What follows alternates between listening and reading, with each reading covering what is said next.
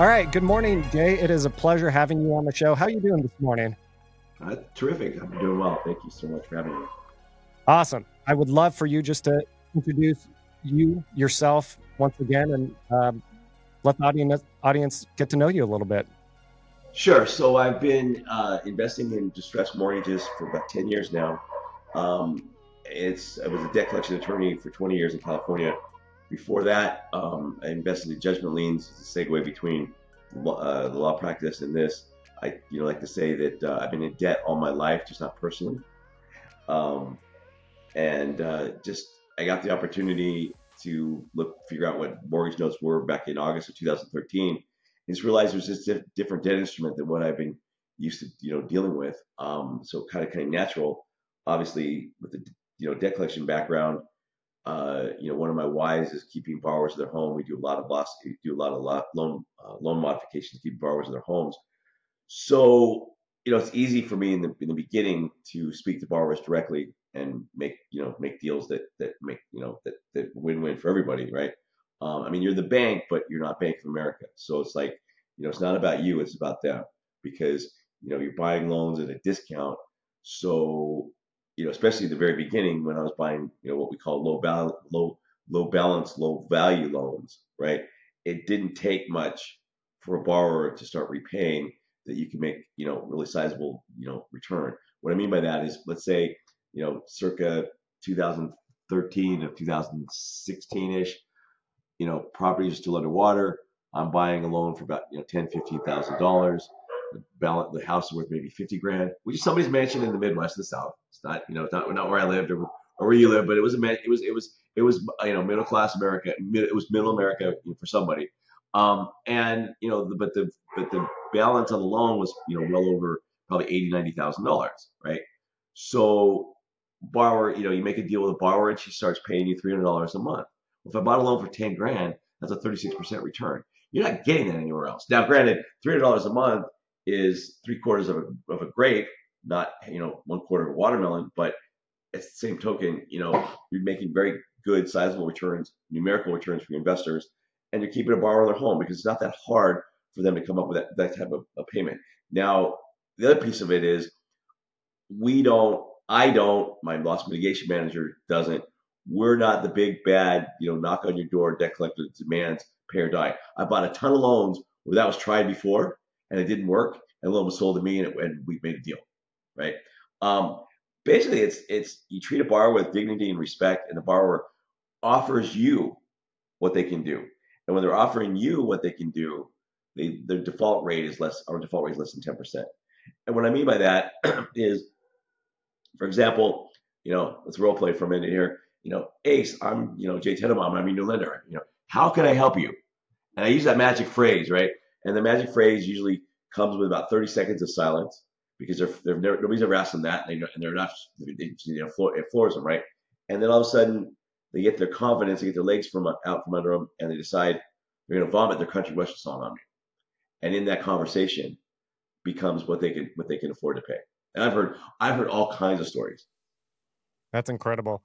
Let's I want to definitely hit on that because I think what you just said is so important. But for everybody listening to be like, all right, this guy's already lost me. What the heck is going on? Trust me, I took note school from Eddie Speed back in the day, so I'm sure you're very familiar with that man. And he's a very good friend of mine. I was just in Dallas a couple weeks ago at his conference. Yes. Oh, he's got the best analogies and metaphors for everything, man. He does. He's got that good Texas accent too. That's for sure. He does. So for everybody listening, what Jay is talking about is essentially buying a mortgage note from somebody. So he is essentially not buying the asset. The homeowner still owns the home. They're still making the improvements, all of that. You're buying the piece of paper, essentially. But obviously, I'm butchering it. You know it better than me. Actually, you're doing that's a very good description of what it is. You're buying the paper. You're not buying the property. More than likely, I will never own the property unless I take it back in foreclosure. You step in shoes of the bank.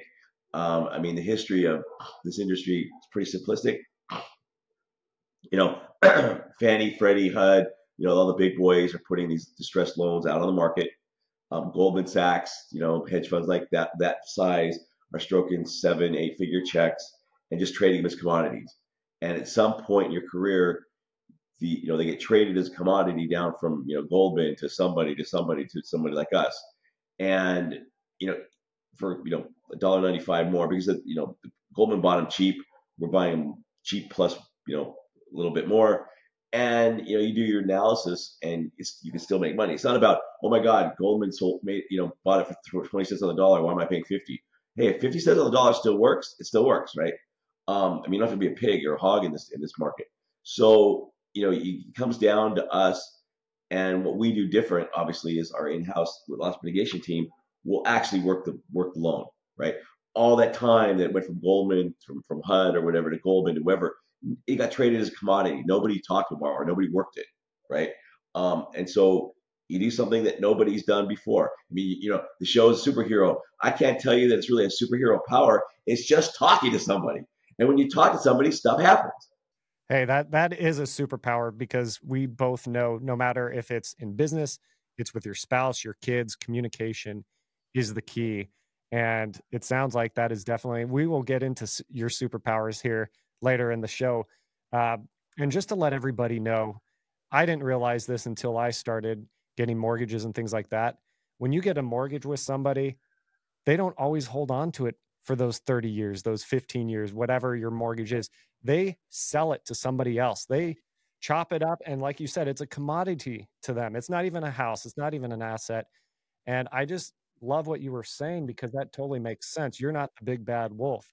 You're just buying these from other, you know, companies that have already bought it from the original mortgage. So it has passed hands probably a few times before it even shows up on your desk. True, true.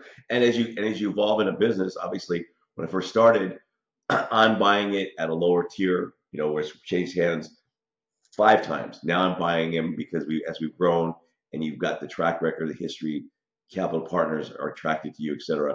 I'm probably buying it at risk change hands maybe once or twice ish. Actually, we've even bid on HUD pools last summer. We didn't win anything because we weren't going to overpay for stuff, like, because they were going off just crazy, stupid pricing. But we had the opportunity, and it's kind of like blessed to have that opportunities that you've aspired to. You've grown as a company to do that. You're not going to accomplish that in your first 5 minutes of business, and it took me a while, but that's where we are right now. Yeah. So let's rewind a little bit. You were a lawyer. I'm assuming because of your communication skills, you were a successful lawyer.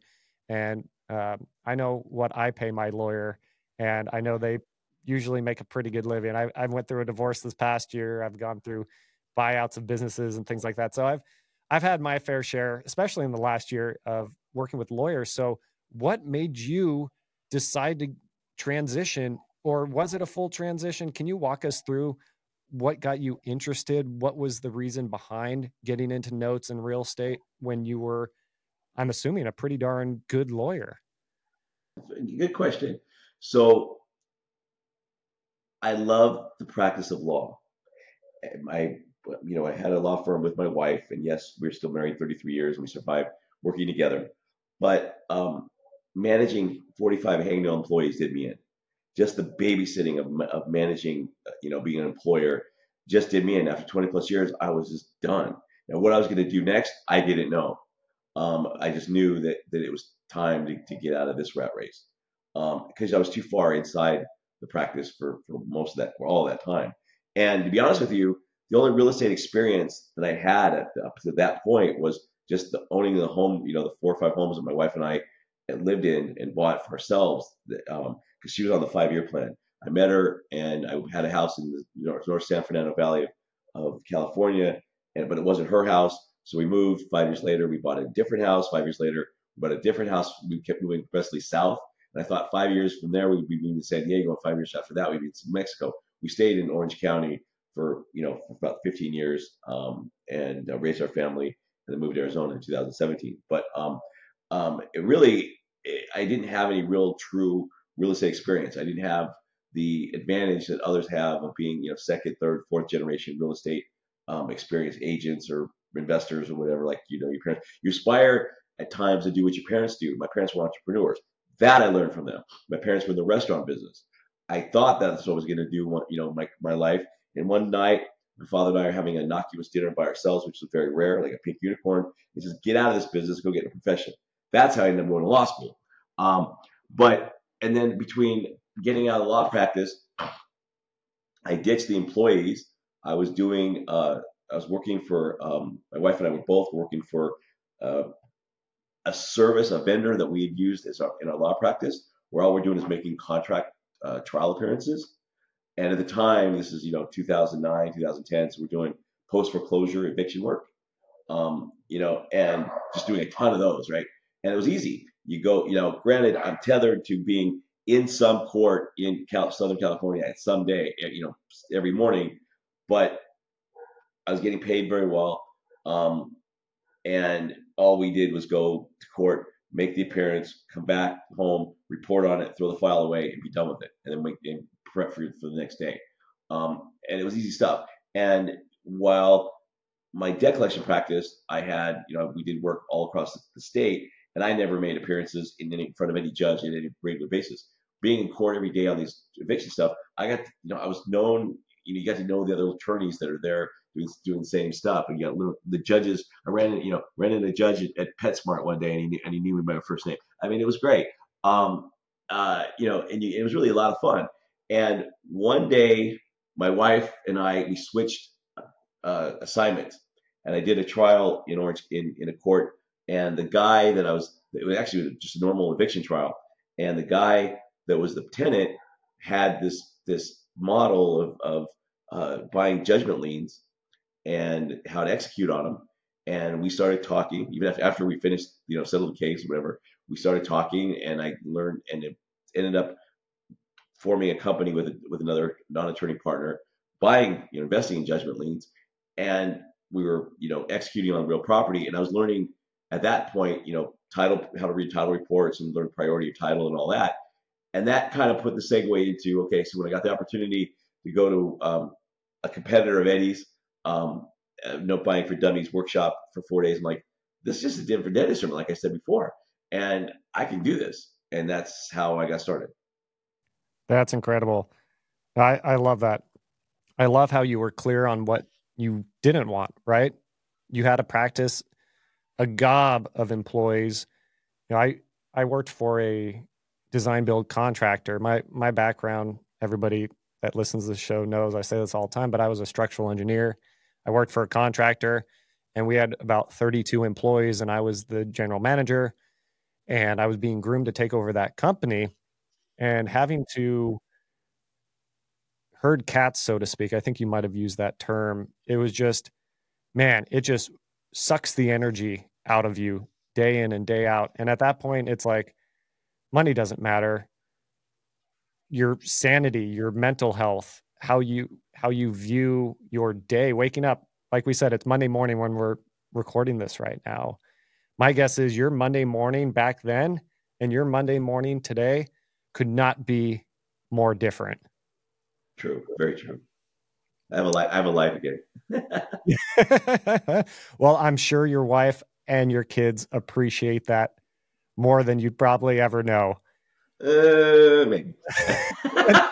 In certain capacities, that's for darn sure.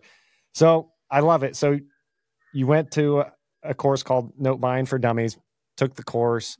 Obviously, there was so much synergy with what you were learning, what you've been doing. What'd you do after taking that class? Did you hire a coach, continue with a mentor, or did you say, okay, I think I know the connections and I have the connections well enough. I know this well enough. I'm just going to keep doing what they tell me to do. What happened after that class? So it's interesting you ask what happened after, because as I wanted to be a real estate investor, let's say before that, but you go to these seminars and hotel ballrooms, etc., and come Monday morning, you have no idea where to find a deal. And in this four day no buying for dummies workshop, I met relationship. He brought in guys that could sell you loans right then and there, and obviously, and part of the mentoring program that I took was access to his Rolodex of banks and hedge funds, which I never used, but it was all about the opportunity for find deals was kind of like part of the course. and that so dramatically different than everything else that I didn't have to worry about when I was going to find the next deal. I just had to be experienced enough to go do it. And during those 4 days, I sat next to by random three different guys, and we ended up kind of forming a partnership, and we went out and bought 3 loans in January of 2014 together, and did really well on those three. 2 weeks after that, I got an opportunity to buy 20 loans, a little larger than what this partnership could handle. So I went to my family, and turned, those, most of them were performing, same hedge fund seller, and doubled my money in 9 months. And basically, I had a track record. Now I could write my own ticket to do whatever I needed else to do, and I grew my experience from there. That's incredible. I love what you said about networking with people at the event. Like anybody listening that's been to a real estate boot camp or anything, you said it. Most of the time it's in a ballroom. Most of the time the speakers are there to sell you something, which, what they have to sell does have value. Don't get me wrong. But at the same time, you formed relationships with people within that group. And I'm assuming collectively, you guys had different skill sets, different connections. And by putting yourselves together, you were able to accomplish something that might have taken a whole heck of a lot longer, cost a whole heck of a lot more money, or just what wouldn't have been as profitable as you going down that route. I love you sharing that because I don't think a lot of people have that same kind of experience and do that same sort of thing coming out of one of those events. I know for me, I faced that problem too. That Monday morning, all right, what do I do now? What do Right. I do now? I mean, it's a couple things. One is getting educated in what you're going to endeavor in, and working with and working together with people who've already been there and done it before you. Because out of that 3 guys, 2 of which were already doing it to some level. So it was like, okay, even though I had legal experience and had some familiarity with what was going on, they'd actually done more of the granular investing before. So you partner up with somebody who knows what they're doing. And then kind of goes hand in hand, 1A, 1B. But you got to have some education of what you're doing. Otherwise, you can just partner up. Yeah, you can learn from your partners, and that's fine, and you do. I mean, my current partner learned from me totally. I mean, from scratch. But you know, but it still goes, hand in hand. The other piece of it is, let's be realistic. You know, the funnel, which I guess my funnel was a little different because it was like a 4-day bike for W workup, which is very comprehensive, and you can almost do it by yourself. But I wanted the education piece, so that's why I jumped into his mentoring.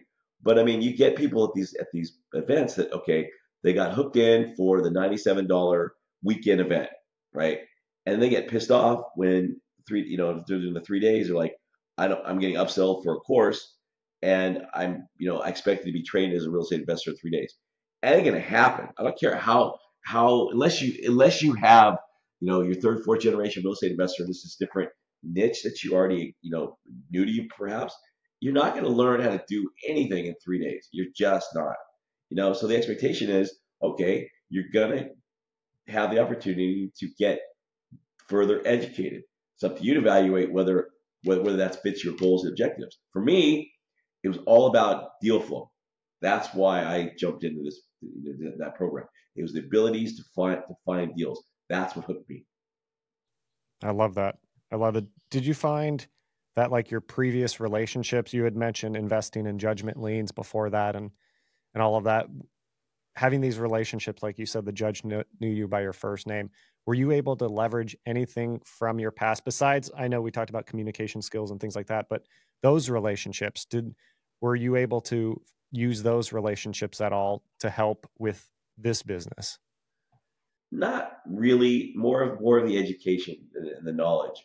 Like I said, learning how to read, becoming very familiar with title reports because that was in every file that we were doing on the execution end, and understanding those. I suppose from time to time, I suppose yes, leveraging your relationship. It's okay. I have a problem. Who do I know? I know a guy at a title company. Okay, yeah, probably. As far as using any of the vendors and those relationships to parlay to establish my business, no, not really, not that I remember. Yeah, yeah. So it was pretty much that was a former life, but you did use these intrinsic skills. And like you said, if you had a question, maybe somebody within that realm knew the answer, or at least could put you, point you in the right direction, or introduce you to somebody else that might know Correct. the answer. Correct. Yeah. Okay, no, that really makes sense. So it sounds like you had partners to begin with. You have another partner right now. I'm not going to overstate how important having partners is. People say sometimes there's this thing that people say, oh, it's lonely at the top, right? Like I'm on the mountaintop, it's lonely. But I think that is complete BS. You need people around you to help support you, whether it's emotionally, uh, intellectually, and partners, I feel like will get you to where you want to go so much faster. And it's such a better ride to be able to do things with other people. With that said, what are some of the things that you look for when you evaluate whether or not you want to partner with somebody or not? I stubbed my toe a few times with certain partnerships, more of the shoot ready aim and saying, hey, this makes sense. And we got complementary skills, we got diverse skills, whatever. And it's funny because in some of my prior investing partnerships, they lasted only a couple of years. They fell apart for different reasons. You outgrew each other, blah, whatever. And with my current partner, we've been together 5, 6 years now. I think I was subliminally trying to sabotage it around the 2 year mark, but we've stayed, but I did it. And what I've learned from him is that having diverse and opposite skills makes a lot of sense. He's the analytical one, and that's not something that is I. Yes, I can sit down and analyze a spreadsheet and evaluate what to buy. I hate it. I can't sit in front of a computer like that and do that. And him and his team can, and I envy that, right? And we've grown because of that. And yet he doesn't know the first thing about loss mitigation, and he'd probably be scary if he tried. But that's my team, and that's my disposition. So having the differing skills, yours which you're strong in, and you're getting a partner that is a master of your weaker skills, you know, and you balance. I mean, we've talked over the course of time as to I wouldn't necessarily recommend that you go too far forward if you create silos where I don't know what he's doing, I don't know how to do it, I don't know, and him I don't know what he's doing. It's just you just don't have to get in the trenches with him, that kind of thing. He knows enough. He knows enough. He knows enough about what we do. Um, like I said, he wouldn't want to do it himself. He wouldn't do it. Doesn't have any interest to do it himself, but he probably knows how to do it. I certainly know how to do what he does, but not to the level and the degree and experience and the depth that he does. Yeah, exactly. He stays in his lane, you stay in your lane. He's got his skill set, you've got your skill set. I think that is so important. And, the thing is, like, I've had some pretty bad partnerships over the years, I've had good partnerships. And one of the things I realized is it comes down to shared values too. What are the values that you hold true in your life? And I found that through the good and the bad, it's when those values really shine is when things are starting to suck or they're difficult or we're getting squeezed. You really find what somebody's made out of. But if you keep the mission aligned for why you're doing this, and you have values that not only complement each other but speak and align with one another, that is going to get you through any sort of storm, just like any relationship with a spouse or a partner or anything like that as well. Oh, that's definitely true. That and probably maybe it goes hand in hand with values a little bit. It's work ethic as well. Mm, I love that. I love that. I'm writing that down as you speak because yeah, I guess it is pretty tough, right? Like if you have a partner where you feel like you're grinding and grinding and working and they're just kind of coasting or what have you.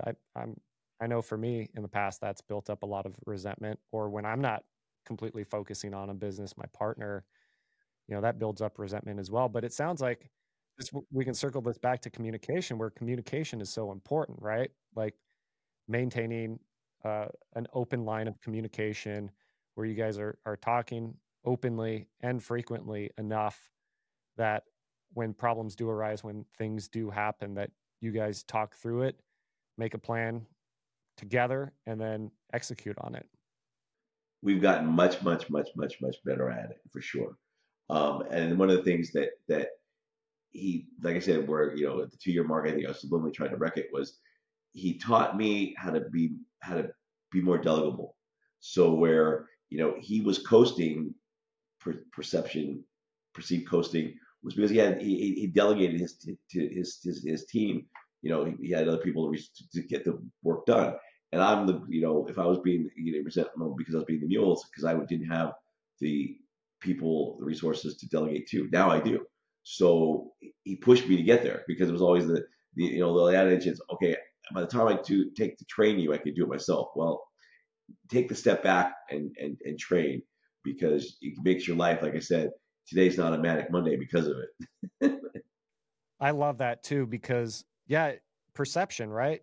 You perceive that he wasn't working like you. You were expecting him to work just like you, when in reality, you were wanting essentially to run it like he does. So you're not pulling your hair out like you were doing when you ran your law firm. Like I that's a great realization. And I'm happy to hear, because that's one of the things that I personally struggle with. Is I feel like I need to do everything myself. Delegation, or setting up those systems and processes so that you don't have to do everything. And that's something I'm learning myself as well. So I appreciate you sharing that. Um, for everybody No, no, listening, no problem. I mean, one of the things, though, let me clarify a little bit. I didn't know. I have a very. I'm a workaholic. I've got a. I set the bar very high as far as the hours and time I put into this, because one, I loved what I'm doing. So I don't have. I don't. I. It wasn't about expecting him to match my work ethic, because that's not going to happen. I set a very high bar. But again, the fact that we were able, that he taught me how to delegate, make resolve that hiccup. that's incredible. No, thank you for sharing that and clarifying that. For everybody listening, I'm speaking with Jay Tenenbaum. Check out his website, scottsdalemortgageinvestments.com. Follow him on LinkedIn, Jay Tenenbaum, and check out his podcast, The Real Estate Mastermind Live. All right, I'm going to switch gears here real quick. You're on a podcast now. I love podcasting. Can you tell us real quick what your podcast is about and what drove you to start a podcast? Sure. Answering the latter question first, I guess what drove us to do it is that it started right around the pandemic, and we were just bored. I mean, we kind of were toying with the idea, like everybody else, like you want to do a podcast, you want to do a podcast, okay. But we never really jumped off and did it until COVID, because we were bored. It's not that our business was different. We weren't really buying notes at the time. Actually started buying notes once we got out of COVID. Pricing had gotten too high. We kind of were buying rental properties instead. But yeah, we jumped out and did it. The show's a lot of fun. We are basically just the drivers. We interview, just like this kind of show. We interview experts in real estate of all walks of life. We've had some guests on in areas that we know nothing about, and it's great. It's not about our show's not about us. It's not about who we are. It's not about spending an hour hear us roar. Yeah, we spent a few minutes talking about stuff and banter and all that, but we just bring on guests and give them the platform to tell tell the audience what they're all about. We've had multifamily guys, we've had syndication attorneys, we've had CPAs, we've had economists from Wells Fargo, we've had some tax strategy guys, we've had guys that are in the note business that they're colleagues and friends of mine. And those shows are fun because I'm friends with these guys going in. But obviously, we've interviewed tons of guys that I've never heard of. Tyler, our production manager, books us our stuff. We do it twice a month, first and third Tuesday of every month. And we're probably, last I checked, probably over 200 episodes or so. I don't even know. But and we're syndicated on, or not syndicated. We also are on KSFO out of San Francisco radio show, and we've got an opportunity to branch into another radio show as well. But we do it just for fun. We haven't monetized it at all, really. We just do it for fun. I love that. I love that. Just doing it to give, not making it about yourself, but just helping other people. When I read in your bio KSFO, I'm originally from the Bay Area, born and raised. So I was like, no, that can't be. Yeah, we started doing that about a year ago, almost a year ago. That's incredible. No, I just love how you're giving back. And that's why I have people like you on this show. It's great to have superpowers. It's great to build businesses and really build something great. But in addition to it, it's about giving back, giving to others. Do you feel like the act of giving, of pouring yourself, your skills, giving it essentially to other people to empower other people, does that give you more fulfillment than building the businesses, making the money, or just walk me through how giving back has changed your life and what it does for you personally? I think it's something that just comes natural. I mean, yeah, I think there are times as you strive to feed your family, the money's important. The money's a driver. It's got to have revenue potential that can feed your family and all that. I mean, I'm not that charitable or benevolent. I mean, I got to raise a family, um, but at the same token, um, yeah, I mean, I was blessed when I was going through the certification for as a keynote speaker.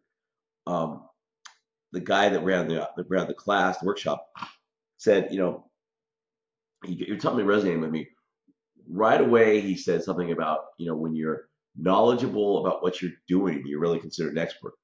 And I knew I was knowledgeable, but I wouldn't necessarily give myself the compliment that I was an expert, right? And really, his definition of expert really is kind of dilutes the standard of what some would think an expert should be, right? But it did resonate. It's okay, fine. If you're knowledgeable, it does it. Now I'll tell you, the fulfillment of educate. Okay, I never want and have aspired to be like my mentor or Eddie Speed or guys that are true educators in this business. I respect those guys to death. They've made a business out of the education piece. That's not something I would never want to be an educator. Obviously, we were involved in the real estate community for quite a while.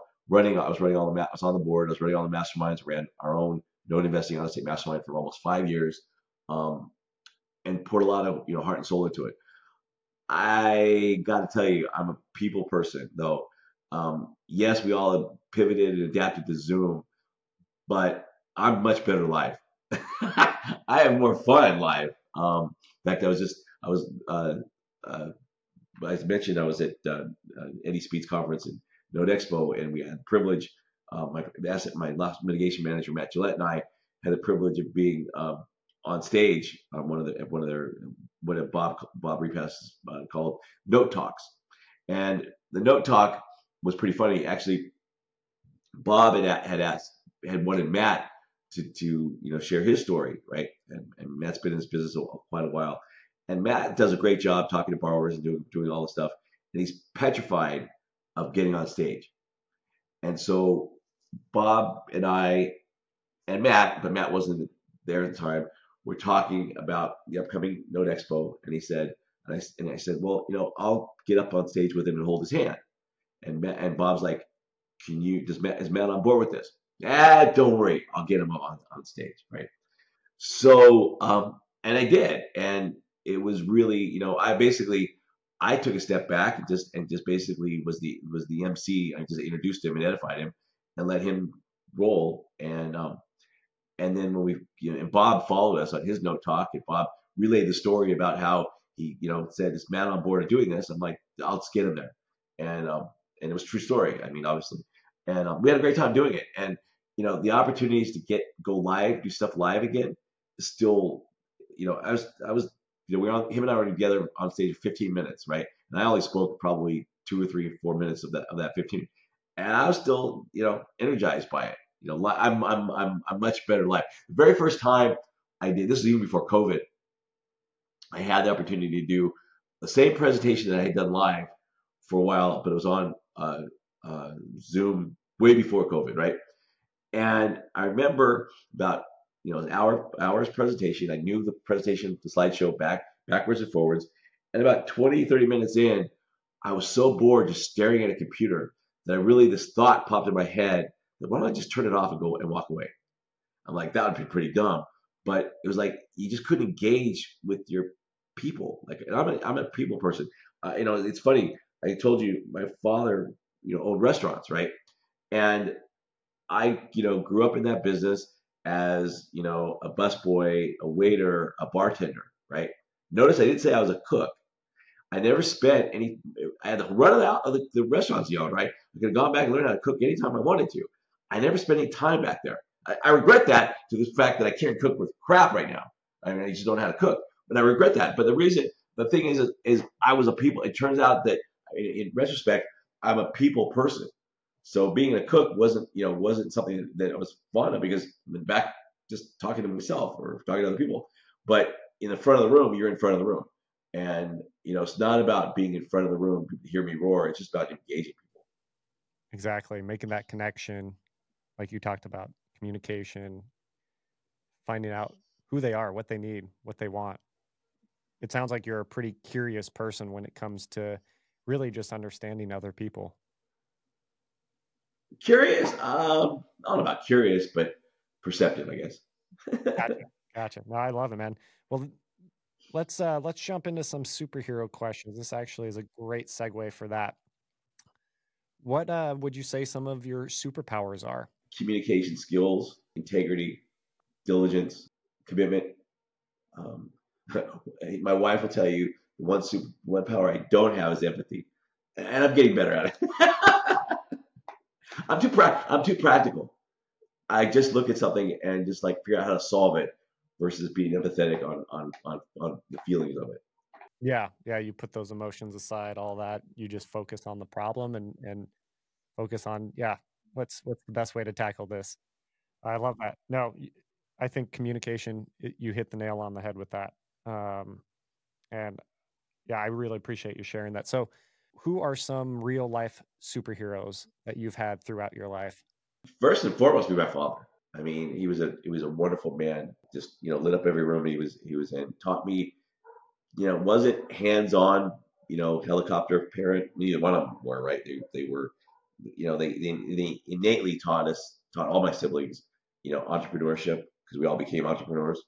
Not that we went to, sat around the dinner table saying, this is how to be an entrepreneur. We all want you to be an entrepreneur. They never really guided us much of any, we basically figured out, they innately taught us independence, at least me. I was the oldest, so I don't know, maybe the independence they taught me backfired because as I became more and more independent, my mom never really figured that out. Or was never that kind of was an issue, but no, my father for sure. I mean, I've had you know, I'm like a stick and move kind of guy, right? I have a lot of friends, but I don't necessarily have deep relationships, right? So there's a lot of people in my life that have, done, that have um, provided value, provided opportunity, or just some innocuous, you know, uh, mentorship, whatever, by accident. Um, so yeah, I mean, as a people person, I just gravitate to, to them. So there's a lot of people. I mean, the partner that I worked for, the law firm I met my wife at, was a it was a mentor. He was a father. It's funny. Um, the firm wasn't real fond of interoffice dating, and my wife and I, as we started dating, was kept on the low on the QT because that. But yet her father was general counsel of the firm's largest client. And so one night she was on her way over to my house and she drove her partner home and she told her partner that we were dating. And she comes over and she goes, and she told me, I'm like, you did what? I mean, I took the risk of, hey, everything got, shit at the fan, I'm out. She's in, she's not going anywhere.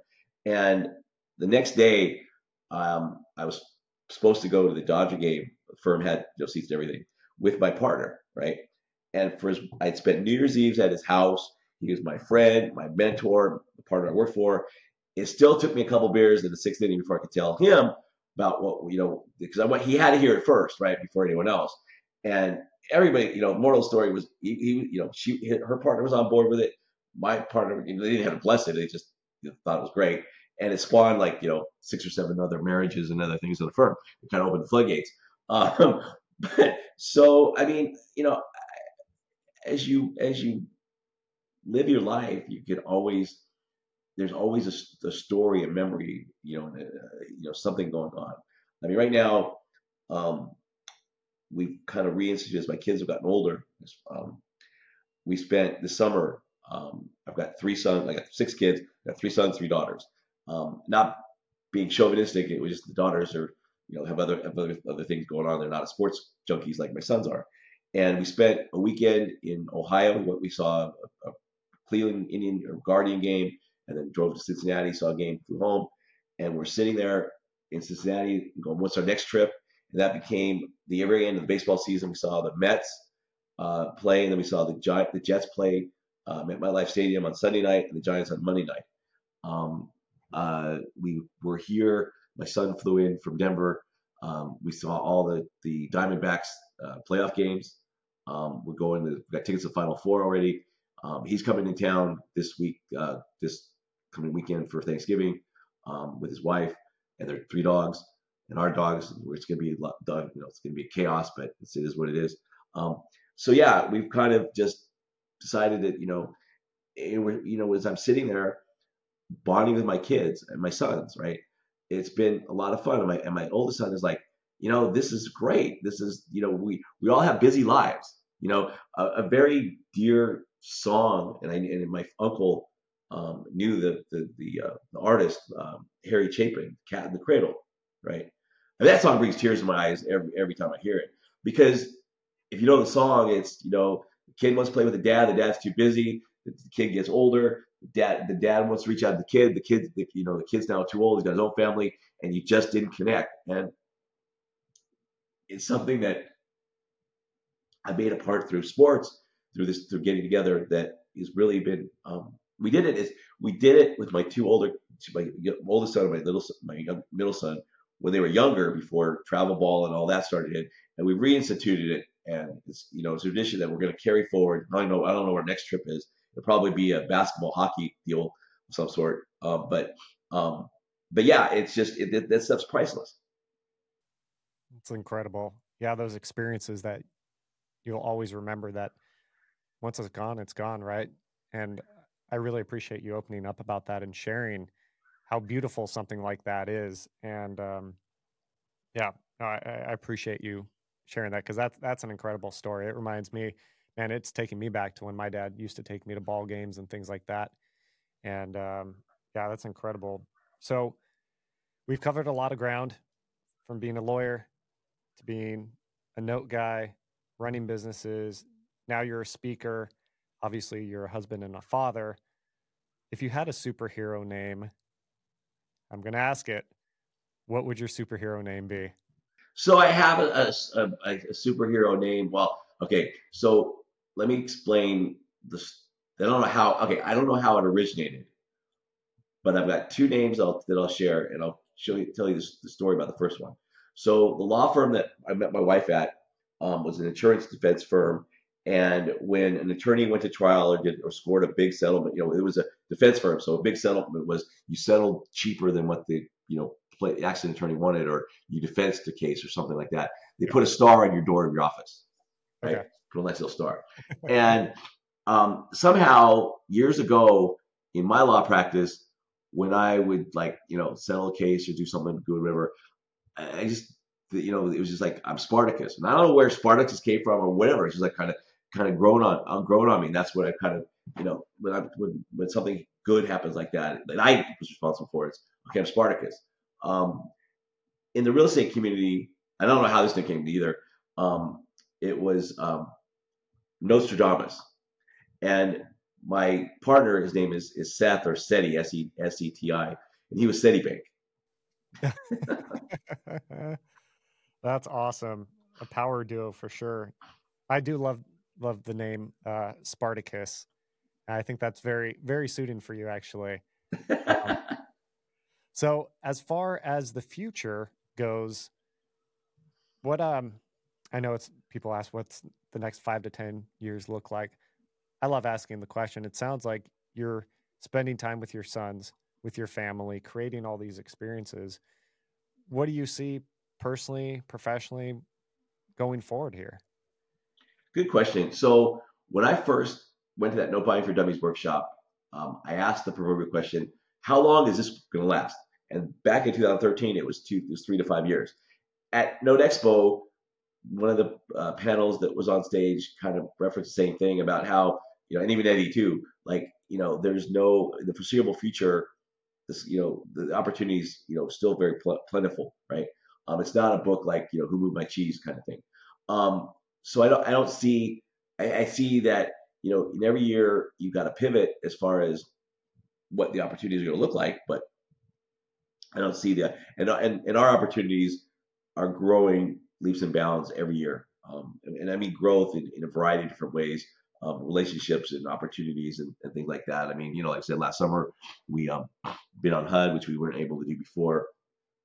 I think growing and things like that. I mean, I'm not in business. I'm always kind of related to my mother owned a catering service in Denver for 50 years. And it started in the basement of our house with Country Squire station wagon and grew to a multi-million-dollar business, with a building and fleet of vans and everything else that she left. My brother owns it now, but and as she grew the company, I mean, went, it didn't go from the basement of our house to subcontracting with my father's restaurant and things like that to her own, freestanding thing. She used to say, like, pitch me like a bless, like she really was very grounded on as her company was growing. Um, so I feel the same way, very blessed, very, pitch me as far as the growth we've had. As far as personally, not that I had any real epiphany or anything like that, but I'm in a place where, like I said, I've got a great team that I manage that aren't baby that I don't have to babysit. I can oversee them. I don't have to necessarily manage them. They manage themselves really well. To where the growth of our business has allowed us to Sandy and I to kind of take a step back and let it grow and evolve, to where I have a lot of my life, my personal life back. I've got to learn how to work less, because I'm a workaholic nature, whatever, but really enjoy stuff. And my wife and I, we've been we've been going to concerts, a lot more concerts than just repping that up. We travel a little bit, not great things, but just a few days here and there, as staycations kind of thing. Um, like I said, it's the holidays, and so now family is important. And as my oldest son lives in Denver, um, we're going to have family around for Thanksgiving. Usually, every up until COVID, my mom sponsored a trip that me, my cousins, siblings, nieces, nephews, there's like 30 of us that went down to all inclusive resort, Puerto Vallarta from 2009 to 2019. Even though she passed on, we've kept the tradition alive every other year. So this year we're all having family. We're having our own family here, but like last year we'll be back in Mexico with everybody else. So Thanksgiving and family is very important to me. Incredible. I love the tradition too, and keeping the legacy alive, right? I think that's so important. It's those things that our parents or people that have since passed were able to take on now and implement in our lives. And I appreciate you saying that, because that's absolutely incredible. Um, for anybody interested in getting into notes or doing what you do, what's your one recommendation to them for them to get started? Like I said, get educated so you know what you have some foundation of what you're doing, and or partner up with someone else who already knows how to do it. Don't do it. Don't do it alone. That's the recipe for disaster. Um, and like I said, check out our website. We've got a trade desk. We actually have notes available for sale. Not that somebody brand new would have any idea what to do, but we can refer you to some partners of ours that do spend a lot of time educating, because we don't, um, and we don't want to. But we've filled that void, because, like I said, as I mentioned earlier, where you find that first deal was very integral, important to me, right? So our trade desk has assets available, but someone who doesn't know what they're doing it would be ludicrous for you to say, sure, I'm going to buy this, right? It's a recipe for disaster. But we partnered up with some other folks, that we can refer you to that do a very good job of educating. I love that. And for people listening too, like if you want the paper and not the asset, like that is huge because that will bring in passive income. And I know we didn't get into the weeds of performing versus non-performing notes and things like that. Obviously, nothing is purely passive, but at the same time, if you don't want to be a landlord or clean toilets or deal with property managers, things like that, notes are a fantastic way to do that. And it's kind of niche. I know it because I've been in that world a little bit, but it's an amazing way to build up income and really grow your business. But like you said, it's like any other business. And yeah, I just really appreciate you sharing it. I appreciate your time here, and I appreciate you being so open about not only your professional but your personal life. That speaks volumes of like you said, one of your superpowers is integrity. That speaks volumes to who you are as a man and how you live your life. So thank you for sharing all of that. My pleasure. And like I said, if you want to get in this business, just think of yourself as I could be Wells Fargo or Bank of America without all the bureaucracy and corporate nature. I could, but that's who you are. You're stepping in the shoes of those banks because they originated the loans initially, and you end up owning the same loan that they originated at some point. That's incredible. You get to be the bank. And if you've been to real estate conferences or anything like that, or listen to podcasts, they always say the best position to be in is the banks. And with those, you get to be that. So once again, for everybody listening, this is Jay Tenenbaum. His company is Scottsdale Mortgage Investments. Check them out on their website, scottsdalemortgageinvestments.com. Also, check him out on LinkedIn, Jay Tenenbaum. Once again, that's spelled Jay. And also check out his podcast, The Real Estate Mastermind Live. Well, Jay, it's been a pleasure having you. It's been a pleasure getting to know you for the past hour or so. I really appreciate it. And man, I look forward to following you and seeing all the amazing things you're going to do both in your professional and your personal life. So thank you for coming on. Well, my sincere pleasure. It's been a lot of fun. I enjoy it. Thank you so much for having me. Thank you. For everybody listening, this is the Superhero by Design podcast. You could spend your time with anybody, but you spend it here with me and my wonderful guests, just like Jay. So I really appreciate that, and I don't take it for granted. So remember, with great power, there must also come great responsibility. And like that, he's gone. Peace out.